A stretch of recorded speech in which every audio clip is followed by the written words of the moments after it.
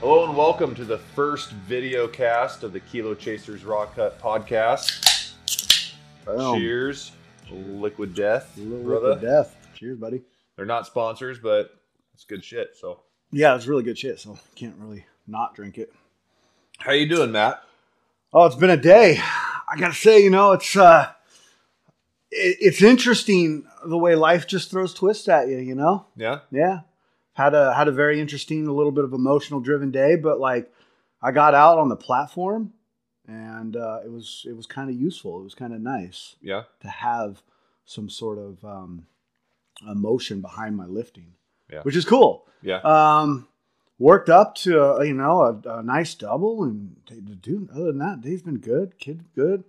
Just kind of relax. You? It's been a day. Yeah. No, started out the day kind of dealing with some anxiety and this whole thing going down, like trying to get my head right for getting this set up and praying that it goes right and all that stuff. It's the first episode, man. First time venture, we've been having these conversations for over a year now. And I just kind of woke up in a funk about it and was able to get past that. And it turned into be a good day. Delaney had she had one game. Thought she had two games. Nice. She kind of had a rough go as goalie or keeper.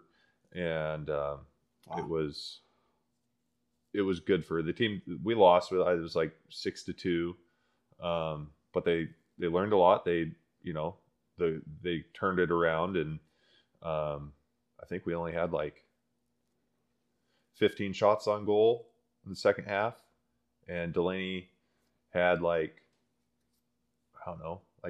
30 shots. Crazy.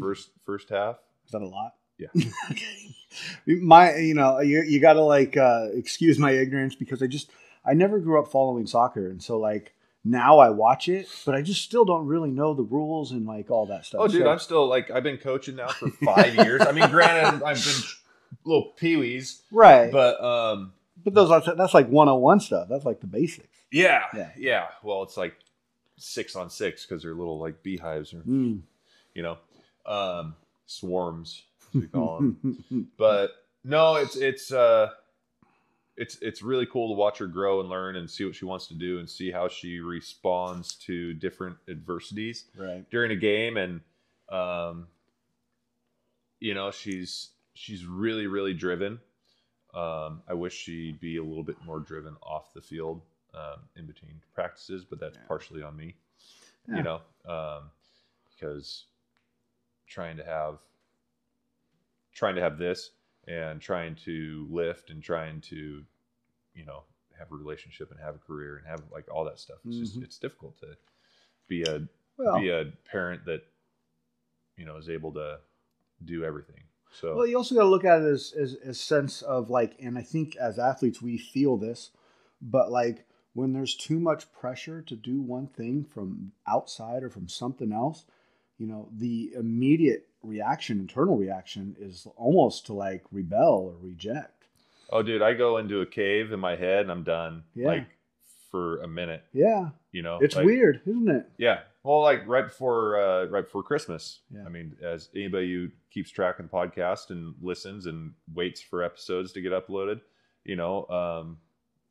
had a little bit of adversity. Well, not a little bit. It was pretty heavy, and just kind of shut down, stepped back from.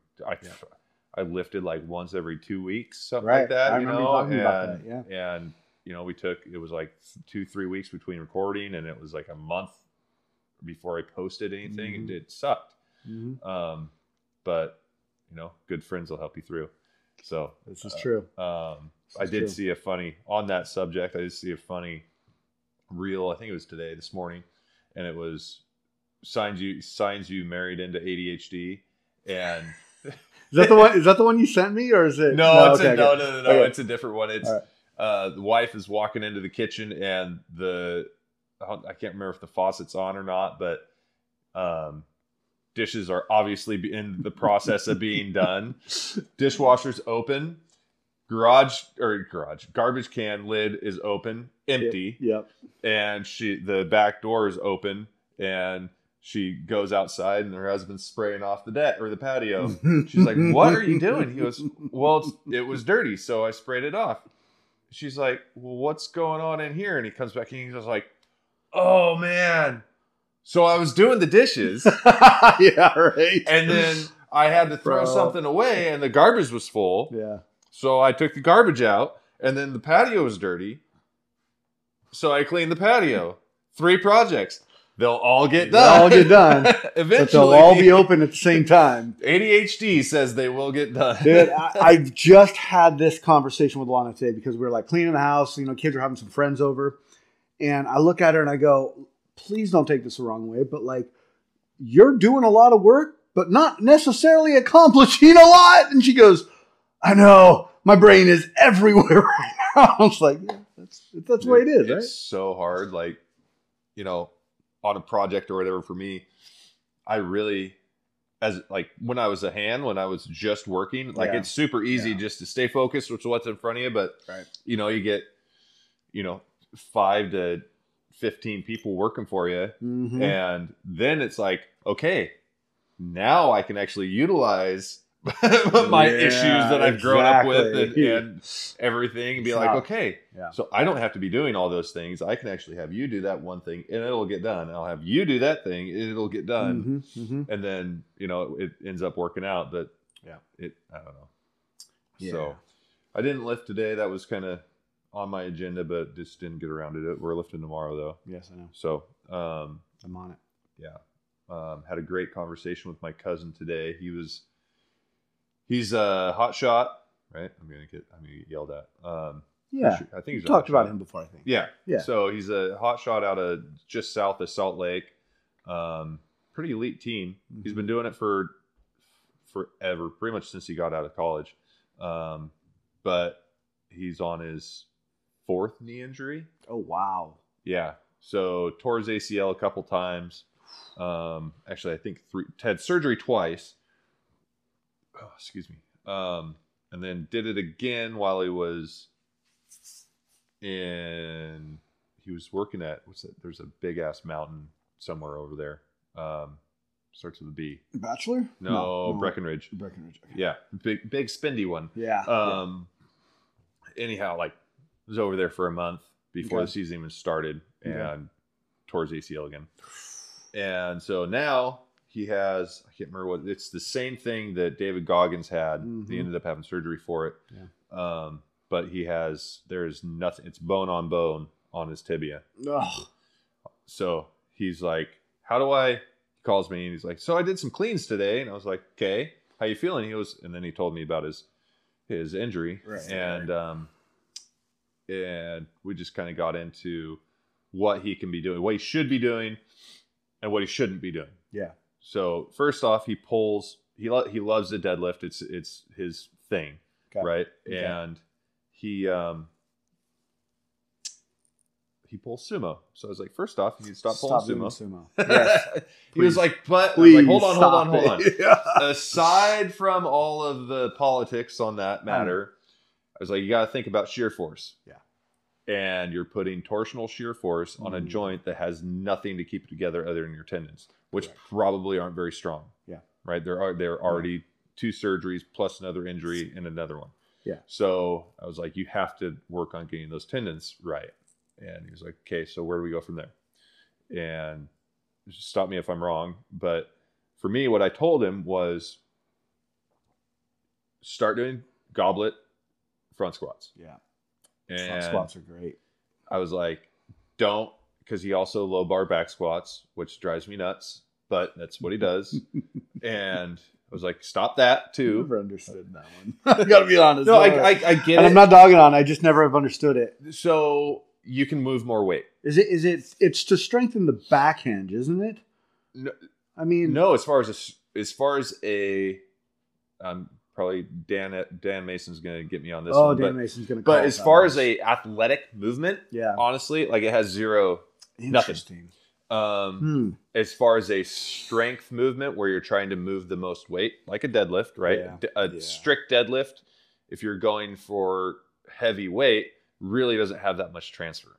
right? That's why you've heard over the last few years, like if you're trying to be athletic, don't deadlift. Don't deadlift, right? Right. If you're trying to have longevity, don't deadlift. Yeah. So to me, a low bar back squat is the same thing because it's the mechanics of it allows you to move more weight than a high bar, traditional Ole style back squat, but you're engaging your hamstrings and your glutes and your lower back.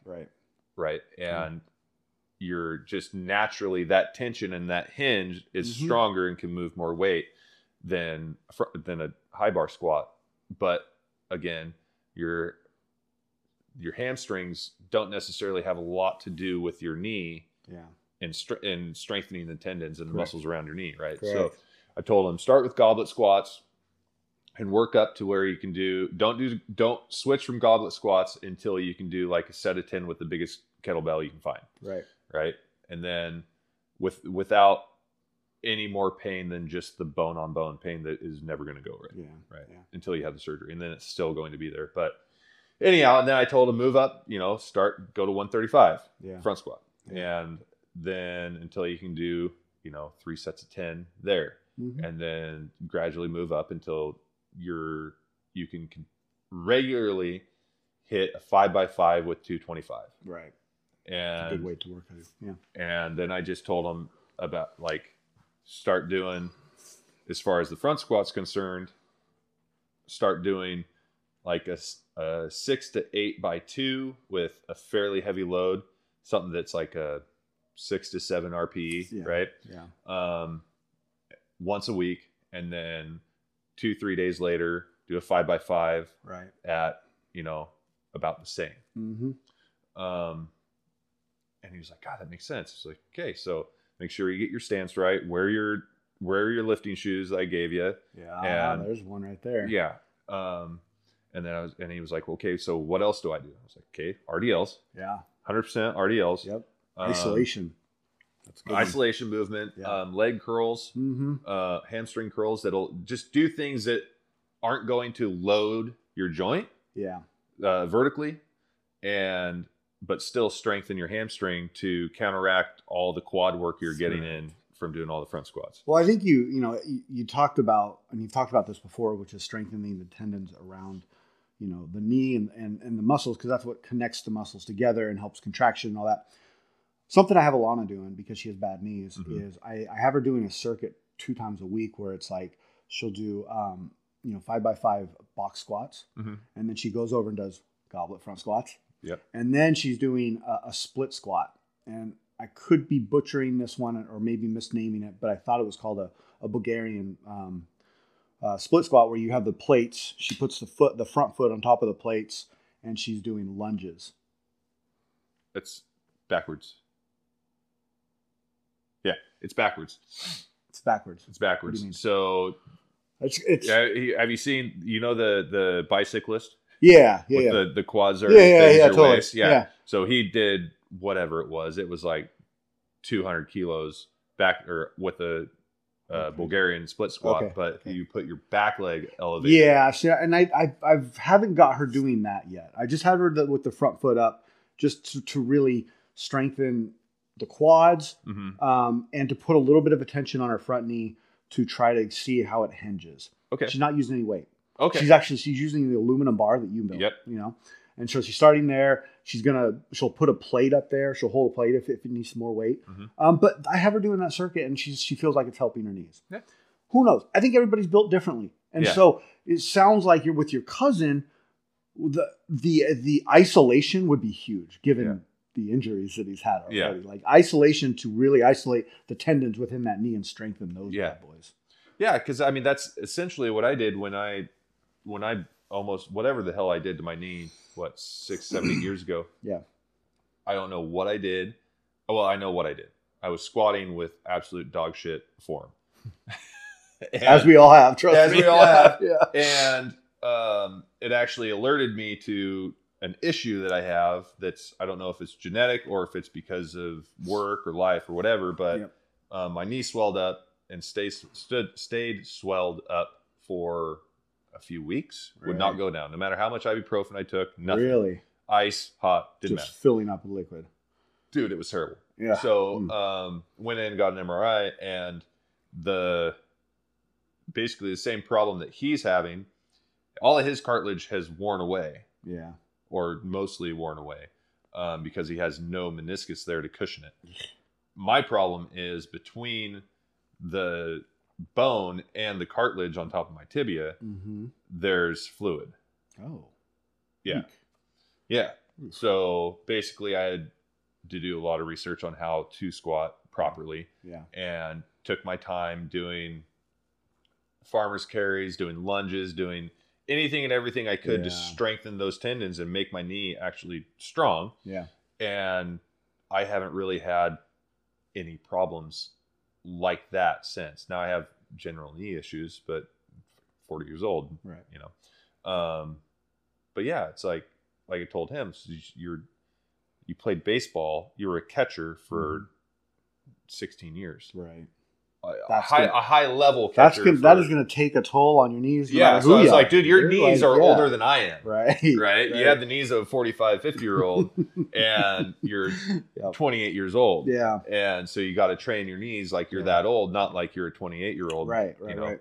And he's still able to ski, and like he still snow skis. He still goes to the gym. Yeah. You know, but his worry is fire season's coming, and the impact. The climbing, the side hilling he has to do. He was a sawyer, okay, and he has to give up the saw because it eliminates 40 or 50 pounds out of his pack. Yeah, so he's taking a hit to the ego. That's the most badass job on the crew, right? You know, be out there with a 60-inch bar on a steel chainsaw, and now he has to give it up. And he worked his ass off. It took him 2.5 years or 2 years to get there.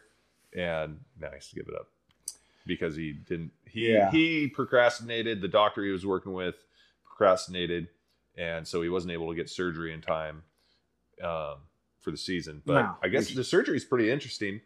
Well, it seems as though, from what I guess I've seen online, but people who get that surgery can bounce back pretty quick. Yeah, it's not like with mine. If my knee goes out because of that fluid and blows the cartilage away, they actually have to separate my knee, move my kneecap out of the way, go in. I know, right?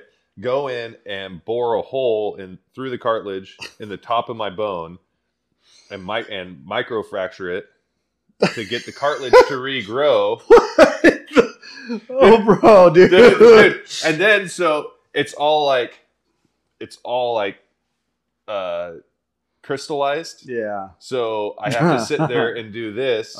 After 6 weeks of no contact, I have to sit here and do this to get the bone to grind that cartilage away and make a pocket for the bone again. No, thank you. Yeah. So it's nothing like that.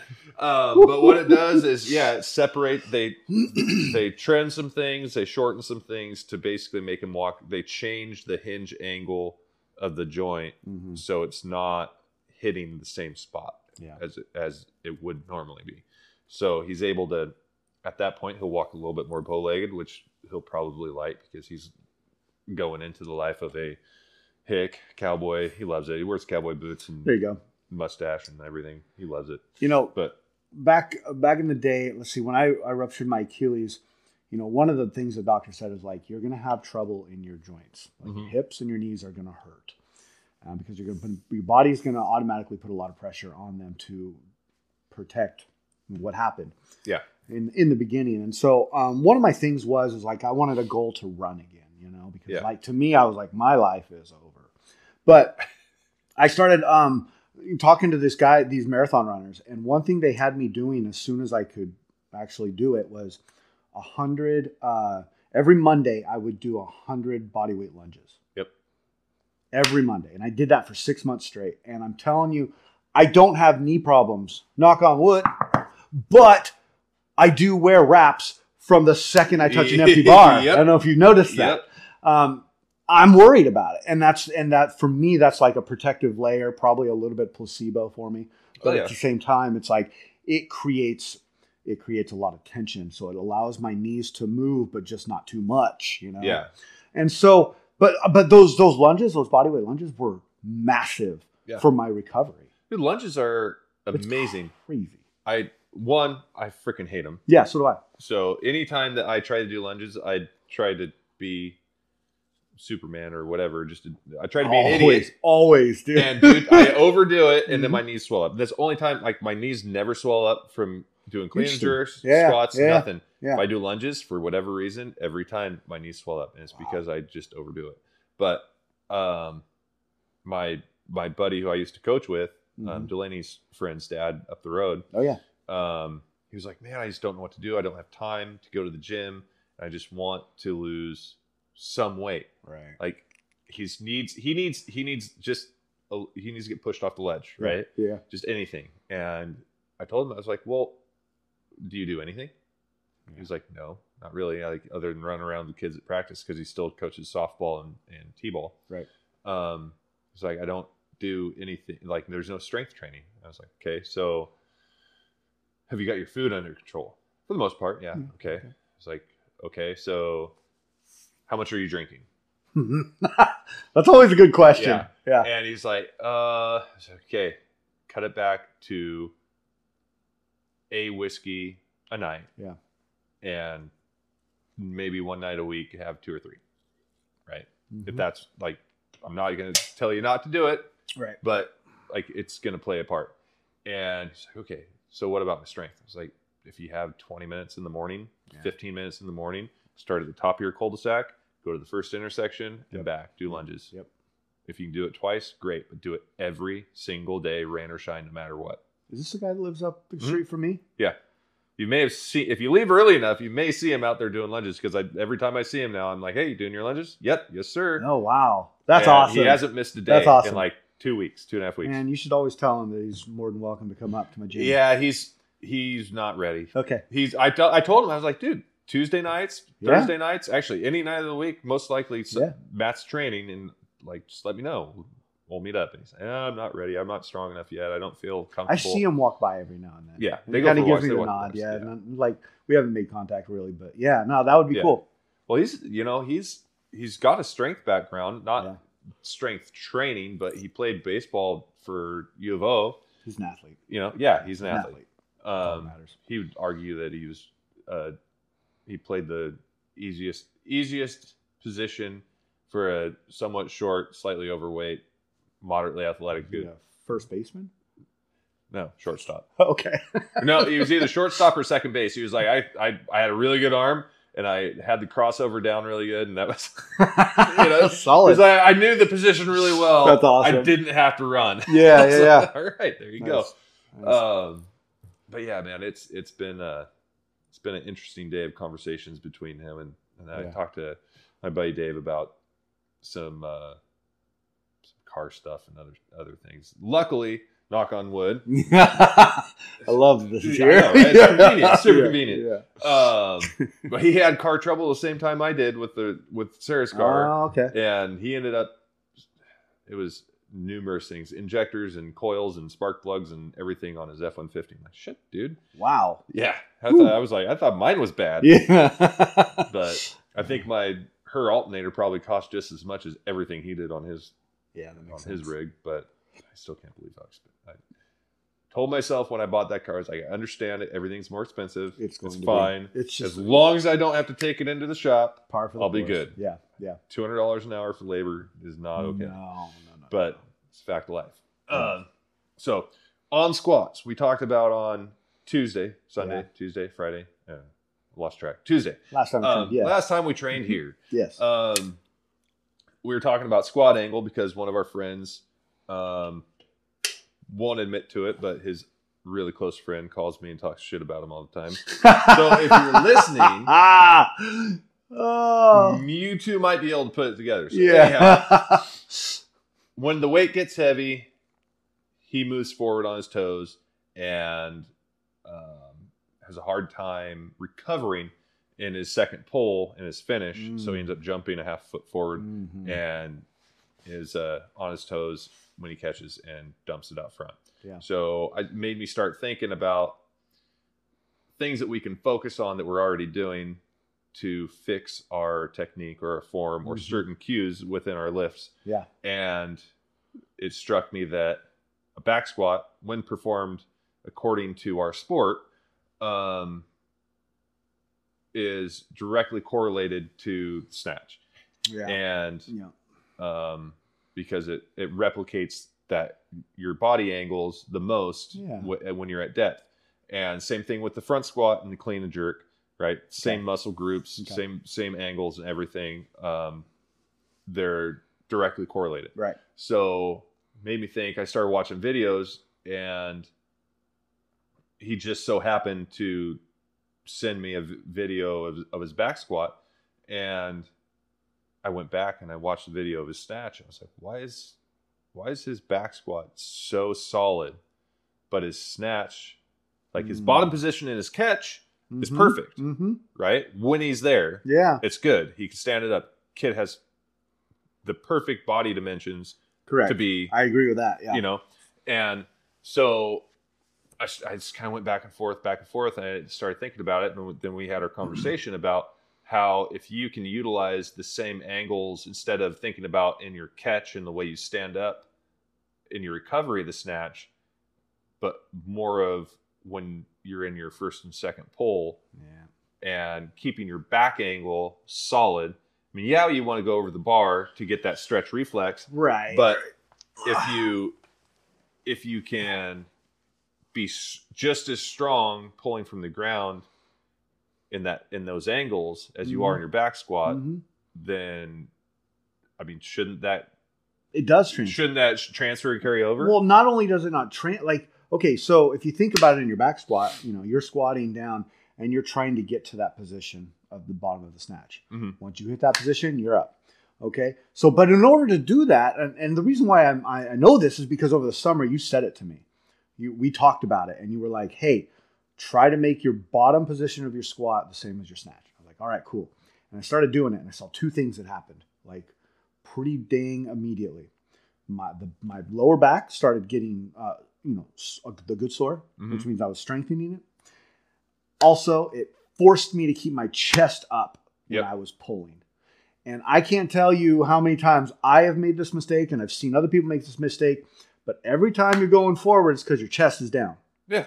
You know what I mean? And so, like, you pull that chest up, your head's up all of a sudden, and now you can pull back. Yep.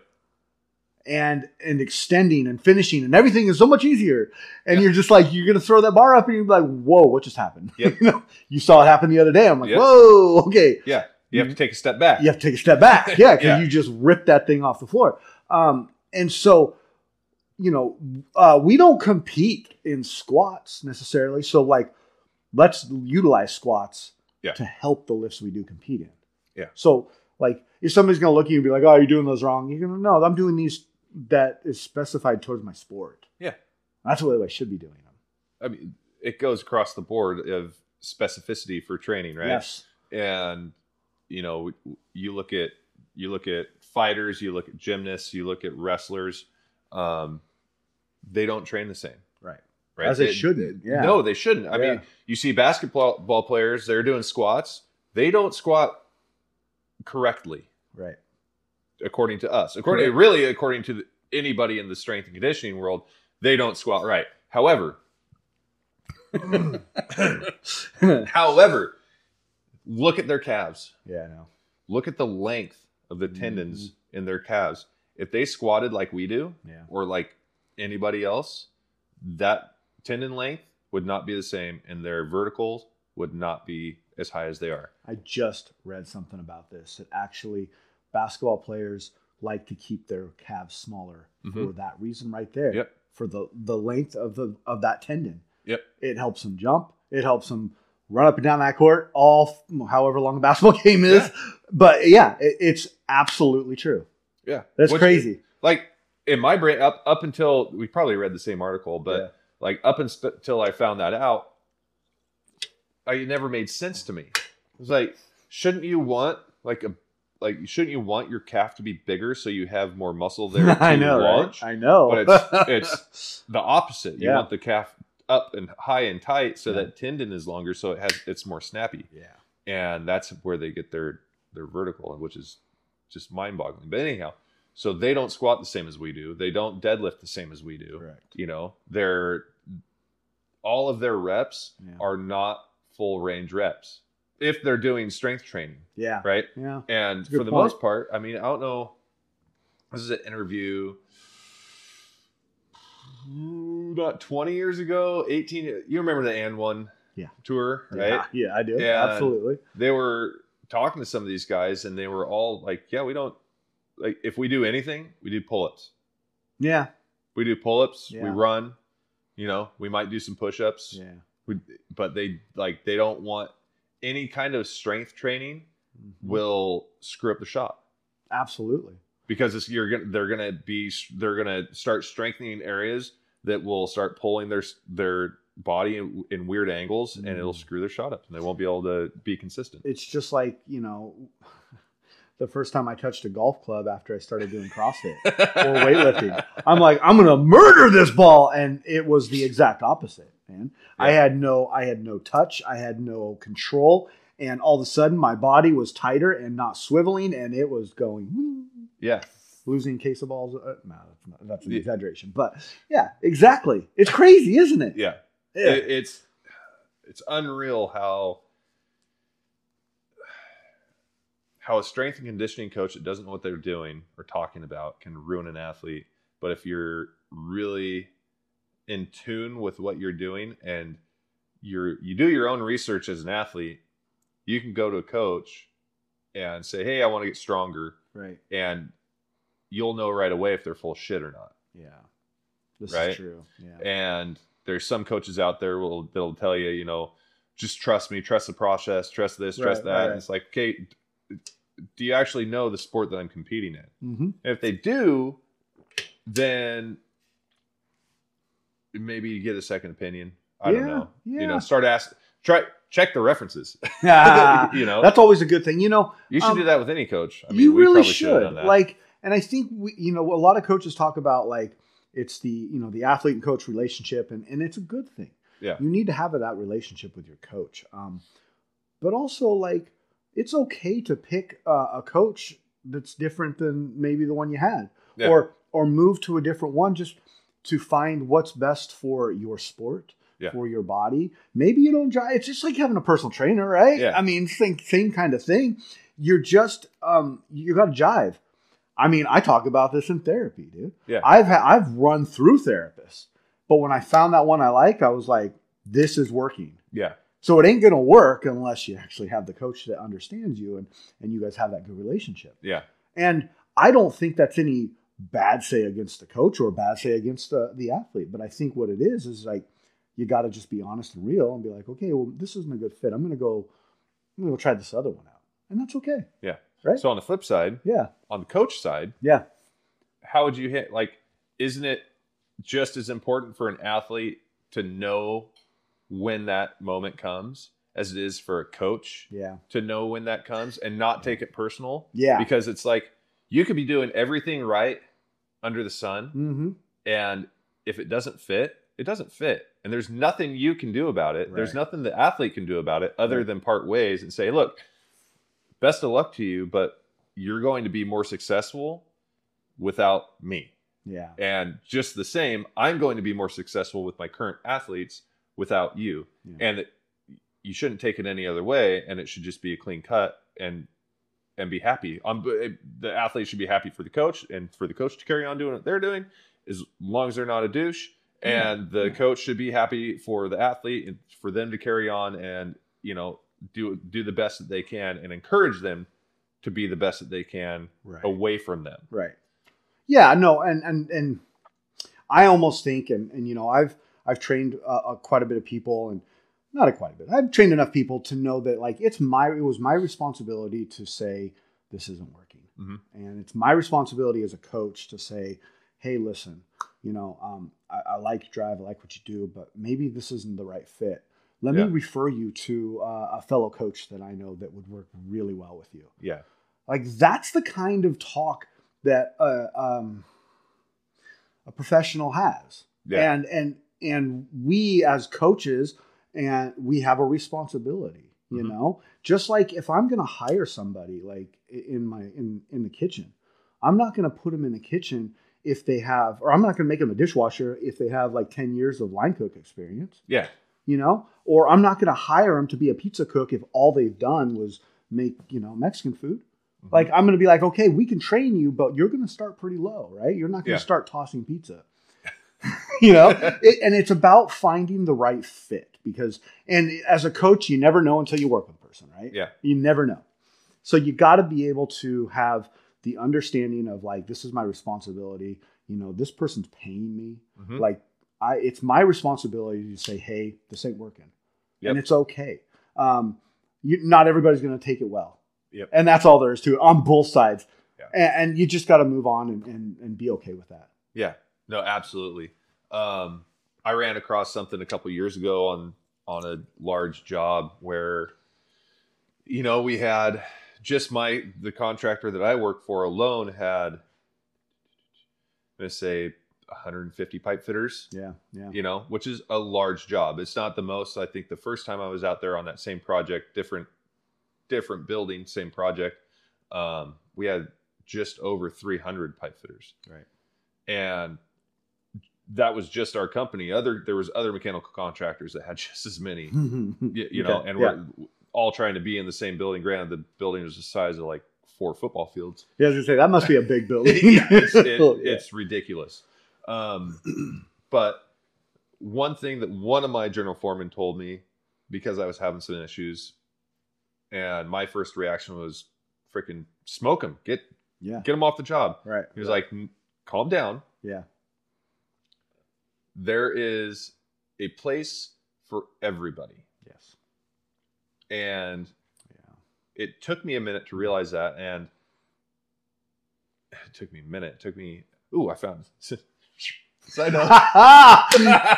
In person. I love it. Bert Kreischer. Yes. Here we go. So, did you know that a minute, and I hate this word, but a minute in Ebonics is the equivalent of 5 years.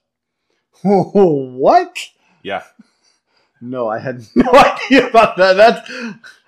That's an interesting fact. I like it. So if you do 12 years, you're gone for 2.5 minutes. Wow. I might use that one. So that's awesome. So it actually did take me a minute to really process that and figure it out. And when we were out on this job the last time, I would go through people, like I'd get a couple guys and I'd realize that they weren't a fit for my crew. Right.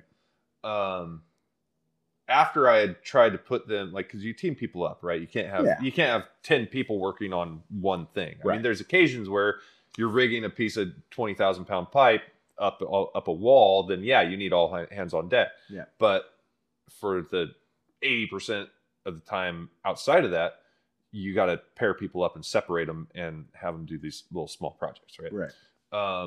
So you run through that process of being like, hey, I'm going to try you with this person. You seem like you might get along, and they might get along a little too well. And no work gets done because one likes to talk and one really likes to listen. Yeah. Right. You know what I mean? And so it took me a while. It would take me about 2-3 weeks, usually if it wasn't right off the bat. Yeah. Sometimes it's like the guy shows up and within the first couple hours, like, Yeah. And there was only out of the 20, let's say 25, 26 people that I had come through my crew, and actually that includes the ones that stayed through the duration. Yeah. I think I only had 2 that we had to actually fire or lay off. Pretty good rate. But for the most part, and there's a side note to that story, or that side of the story. We were always able to find a crew for them within our company where they would fit. Whether it was they weren't a good fit for me personally as the foreman, and I knew because I was friends with every single foreman on that job. Right. So, and I had worked with them for years. Okay. Right. Okay. And so I would be able to be like, you know what? You're going to be better with Billy, or you're going to be better with Jeff, or you're going to be better with Phil. Yeah. Right. So I would tell my general foreman and be like, hey, this guy is not working out. And this is the side story. He'd be like, well, let's freaking smoke him. Right. Get him off the job. Yeah. He's he's a slug. He's Yeah. whatever, you Yeah. know. Yeah. Like, no, he doesn't. He's just going to go back to the hall and go out for somebody else and do the same thing. We're all trying to successfully build this project. It's not like if the other contractor now sucks because we gave him a slug, that we're doing better because they're sucking. Like, it's not how it works. They're Right. going to get paid for their project just like we're going to get paid for our contract. Yes. And like, as a union, like as a brotherhood, we're supposed to look out for each other Yeah. across the board, no matter what company we're working for, right? And so it took me a minute to like drive that home with my GF, who's a really good friend of mine, and like lives right over there. Oh, nice. Nice. But he would be like, well, fuck, let's get rid of him. Yeah. Send him to the hall. Like, no. Let's just bear with me. Let's skate him off. Yeah. Put him in this spot. He Mhm. might do well. Yeah. And if he doesn't do well there, he might do a little bit better work for this guy down here. Because that stuff down there is not really that important. Mm-hmm. Mm-hmm. You know, Mm-hmm. worst case, stick him on that crew and he'll be fine. You're Right. managing people. You're managing personalities. Yes. Even better said. Absolutely. Right? Yeah. And I don't know how it is with you. Yeah. But I don't care what trade you're in. Yeah. In construction, the age group between like 30 and about 55-year-old men Okay. on a job site Okay. are worse than 17-year-old girls. Dude, you could say something that's a secret Mm-hmm. on one end of a job site Yeah. that's a mile and a half away, and before you walk your happy ass to the other end, Everybody knows. the about story would have changed twice or 3 or 4 times, and everybody on that end of the job knows about it. it. That's hilarious. Like, serious, Yeah. it is a wildfire, dude. Yeah. And so, like, you gotta be like those personalities. They're just as fiery and they're just as temperamental. And these guys are, construction is it's a hard field of work. Yeah. Not just physically, but mentally and emotionally for the individuals and for their families. Right. Right. 100%, It's not because, there's a stigma that goes along with construction that's like most of us are irresponsible alcoholics that, Interesting. yeah, I know. Yeah. Weird. I mean, no, I've never heard it actually, and that's why I said interesting. It's a stigma that's been put on us Yeah. from the time that we were in like grade school. Mhm, you always see those memes or whatever, or you read about these little stories about, or you may have heard it from your parents, or even like driving by a construction site or a road crew or something like that, and your parents are like, don't want to end up like that. Yeah, yeah. It's like, even back then, all those guys that are working construction are making more than your teachers are. They might not be as responsible. Yeah. But I also knew that there's, out of the 20-something teachers in my elementary school, like, one of them went to prison. Yeah. 4 or 5 of them got fired years later for being alcoholics and drinking on the job on school property. Yeah. Right? It's not like teachers are inherently better. No. No. But like we always were told, you don't want to do that. You want to go to school, you want to go to college, you want to get a good job, you want to be in an office, you want to do this, you want to do that, it was never you want to be in the trades. I mean, even my dad's was a maintenance millwright, on paper mills and everything back in the day. Mm-hmm. And he was even like, I do not want you doing what I do, which I respect him for. Yeah. Like, he wanted better for his kids. Right. And what's funny is his oldest son is a GF carpenter who works a lot at the mills.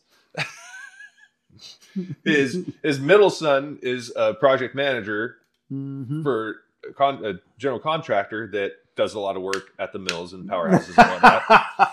Granted, he's not on the tools, but he's still running the work. He's still there, right? Yeah. And then there's me, who's, I'm pipe fitter welder. I'm basically doing the same shit that my dad did. Yeah. Just in a different trade. And like, it was funny when I first started, he was like, I don't know how you can weld round stuff. I'm like, what? What does that even mean? He's like, I can never get it. It's like, if it was flat, and I was welding around something, Yeah. it's fine. Yeah. But put like welding pipe, Ah. couldn't do it. Whew. I was like, what? And he was like, this guy, my dad worked 6/12s, Okay. 6 months out of the year. That's- During like the Reagan times, when construction and everything was dead, during the Clinton times when logging almost shut down in the Pacific Northwest. Yeah. My dad was never out of work. Oh man. That's super cool. That goes to show like the level he was with his welding. I mean, I don't know if you've ever heard of it, like if you learn how to weld and you're a good welder, you will never be out of the job. You might get fired. Awesome. You might get fired, but you can go get another job. But you can find another job real quick. Yeah. And like it's amazing that to me that even though he pushed all of us away from being in construction and being in the trades, that now all of us are involved in it. Yeah. You know. Well, but and that goes to say, you know, the what we learn as children, right? Yeah.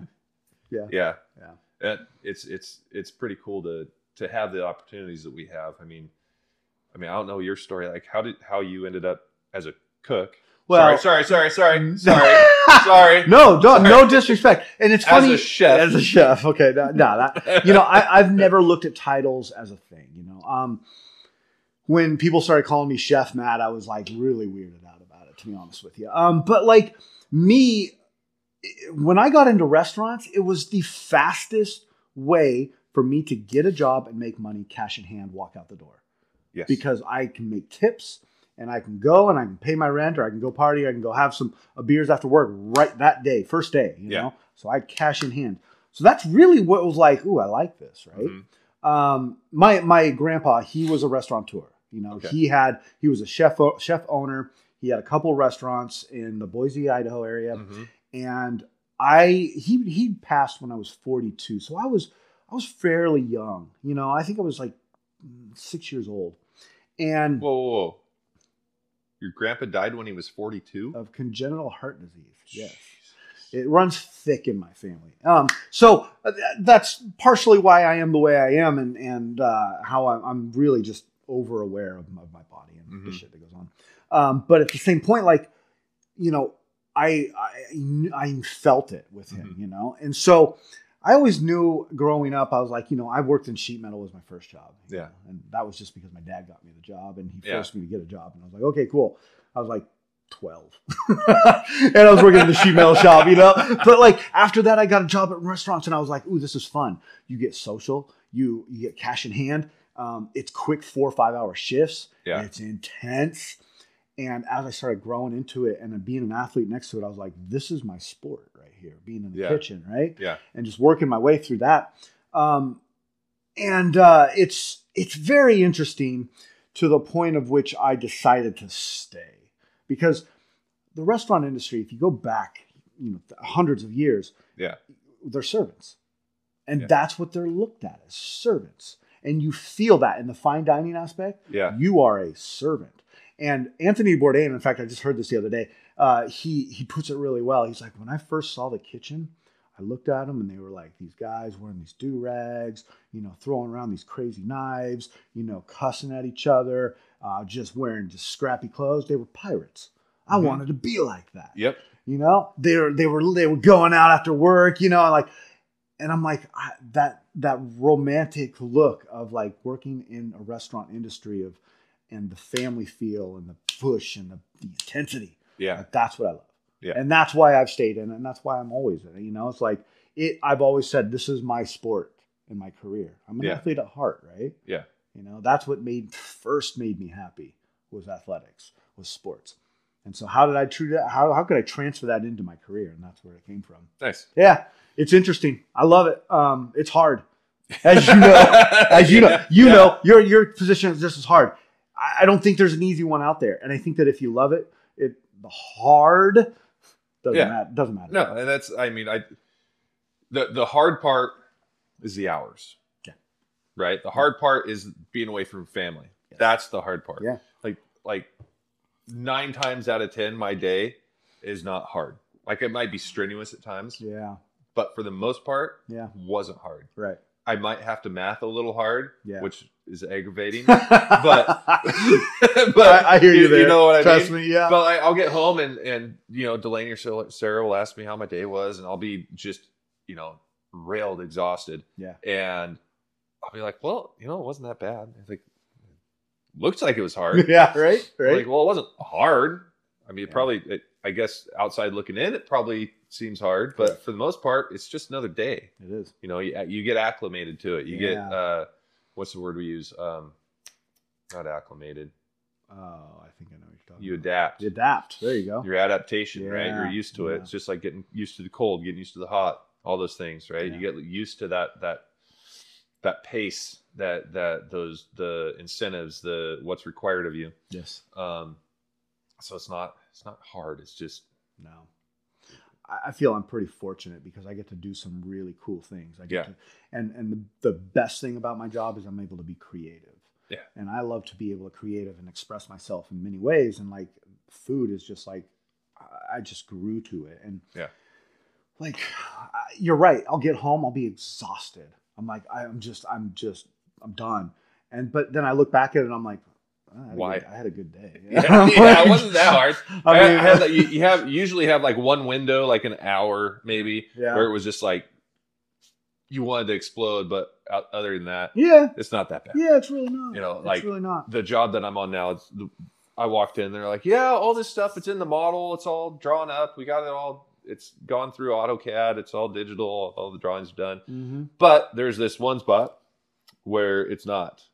And you get to go from here to those two holes in the ceiling that aren't confirmed yet. Yeah. And dodge all this stuff. And like, so that's the creative part for me where it's like, oh.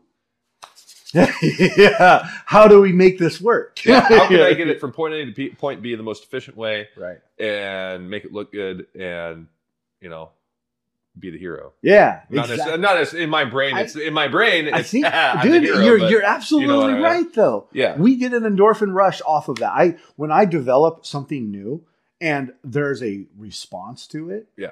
I'm like, endorphin push. And I'm like, okay, I can do this, and people are going to be like, oh, that's really prideful. I don't know. I don't care. Absolutely. It's like I don't care. Wrong with being prideful is something that you've put your heart and soul into. Correct. Right. That's a good point. It's one thing. It's one thing to be prideful of the reward. Yeah. You know what I mean? It's one thing to be prideful and a braggart on like the accomplishment itself, like getting the medal or getting that award or getting whatever that thing is, but be prideful of the work you put in. Yeah. Be prideful of the outcome. Yeah. Right. Like one of our friends, Donald. Yeah. Right. He went to Worlds. He put tons of work in. Yeah.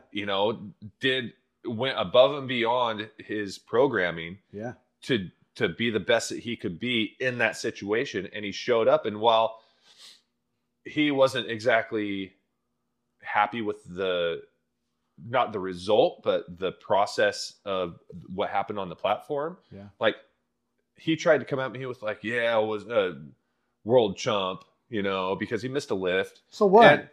So exactly. Yeah. So I was like, dude, you're still world champion. You're Masters world champion of your age and weight group. Yeah. And you made your lifts. Yeah. You didn't bomb the fuck out. No. You made your lifts. Yeah. And you stood on top of that podium. Yeah. Right? Be proud of that. Be absolutely 100% be prideful of that. Yeah. Be prideful of what you've done. Yeah. But like after the fact, like don't be prideful after. Like you don't go around waving a gold medal. Like you hang it up on your wall, and if somebody asks, you're like, I put in tons of work. Yeah. And that's the result. Yeah. Outside of that, I'm here 5 days a week grinding. Like, welcome to my world. Yes, my thing is sitting right here. Yeah. But I'm not going to be like wearing it home on the plane or, walking around being like, guess what I did? Gold medal. Hey guys. Yeah. 11 years ago, I won something. Yeah. I mean, no, don't be sorry about that because it's true. It's like we got to you said it so well, which is be prideful in the moment. And respect the journey. After that, move on. Yeah. Move the fuck on. Like, you know, you're going to be, you're only going to be judged how you are in the present, right? Yeah. You know, you can sit there and remember the past. We've talked about this. The past is no longer, right? Yeah. The future, it hasn't happened yet. Let's worry about now. Yeah. Fuck it. You know, it's just. It's the present because it's a gift. Yes. I did not come up with that. That's not mine. No. I've heard that. And that was perfectly timed.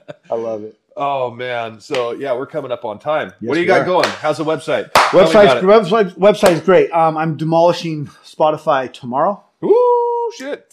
And now that Damon's back, okay. We got a couple final little tickers we're going to put on, and I'm hoping to have it by the end of the week. So, hold on. Are your apparel still going to be the same? Yes, apparel is still going to be the same. I am working on a fun little piece of apparel. When I say dissolve my website, you're still going to be able to order stuff. It's just going to move over. I'm working on getting the apparel on the other side. Okay. So I might change up a couple things, but I've been known to do that for every 3 months or so. Yeah. So bring some new stuff. I'm starting something with Max Effort Kitchen where I'm actually going out to restaurants. I'm going to do a 15-minute little lunch spot. Pop on the mics, and I'm just going to record the entire experience. There you go. And I think there's something to be said about the experience in a restaurant. Mm-hmm. And your server, your interaction, your food, talk about the food, move on. Yeah. And it'll be a fun little thing. Yeah. I don't know how it's going to turn out, but we're going to try it. So, yeah. No, that sounds freaking awesome. Yeah. So, competition coming up in April. You signed up. I signed up. Sold out. Yes. Saw that. It's freaking badass. That's why I signed, because he texted me. He was like, if you want this, you better sign up now. And I'm like, whatever. I'm just going to sign up. Yeah. Dude, I keep watching their training videos over there. Mm-hmm. And I didn't realize they had 4 platforms. I thought they only had 2 platforms. I thought they only had 2. No, there's 4. Oh. Yeah. So I'm going to, at some point this week, I was going to go over there today, but again, I got inside myself. Yeah. Inside my head this morning and was not going anywhere. Should have. It probably would have changed my mood, but I'm going to roll over there some point this week. We're going to Vulcan on Thursday. Awesome. So message Damien. He said he's there from 3:30 to 6:30. So come in. Solid. And yeah, we're going to hit that up. I'm going to talk to Joe and see about setting something up for not broadcasting, but we'll see. We'll see what happens. That'd be fun. Some sort of commentary. Yeah. So it'll be a nice little side project for this. See how it goes. See what we can do. I still think it'd be fun to do the whole mic'd up thing. So yeah, it'll be. Who knows? Who knows what'll happen? But yeah, depends on who's there. Yeah. Yes. This is true. Depends on who's down to stay mic'd up. If they're, we'll see. Yeah. But yeah, we're still moving forward on the Discord. Things are going to change up a little bit. Yeah. It's going to open up. So right now we have a private chat that's just our little shit talking session that sparks up every once in a while. Mm-hmm. There's the supporters group. It's $4.99 a month to help support the podcast and be part of the conversation. Yeah. And then there's the collective, the weightlifting collective. Got mine on order. Hell yeah. Dude, these are, side note, these are some of the best crew necks I've ever worn. Super soft. I mean, it is, I'm not an X or double XL person, but this is a double XL. It's washed. Awesome. And I love it. It works great. The sleeves, everything's tighter, right? Yeah, For a double XL, the sleeve holes are smaller. Okay. And so as far as an actual training, training sweatshirt, it's bomb. Solid. Multiple colors. They're on the website, obviously. You guys pick them up. Yeah. So the other side of the Discord is the weightlifting collective. And it's community. And I was talking to my cousin about that too, because he's looking, him and his physical therapist are looking to get in, kind of dive into Olympic weightlifting. Oh. And there's nobody where they're at really, to get them going without paying the $150 a month, right? To a coach, and they aren't necessarily ready for that. So I was like, well, we have a few Masters world champion lifters that know what the fuck they're talking about. Yeah. There's the rest of us who are fairly literate in the sport. Know a couple things. Yeah. You know, as a community, we're here for each other, and it's not like you're not going to pay for coaching from any of us. No. Like, we're here to help each other. Yeah. Right. Yeah. And so he's super stoked.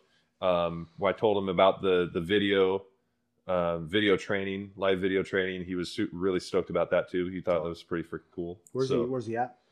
Just out of Salt Lake. Oh, okay. So I told him that Jared Fleming's like 45 minutes south. Yeah. If you want to go to a spot. Waxman's in Salt Lake. Really? Yeah.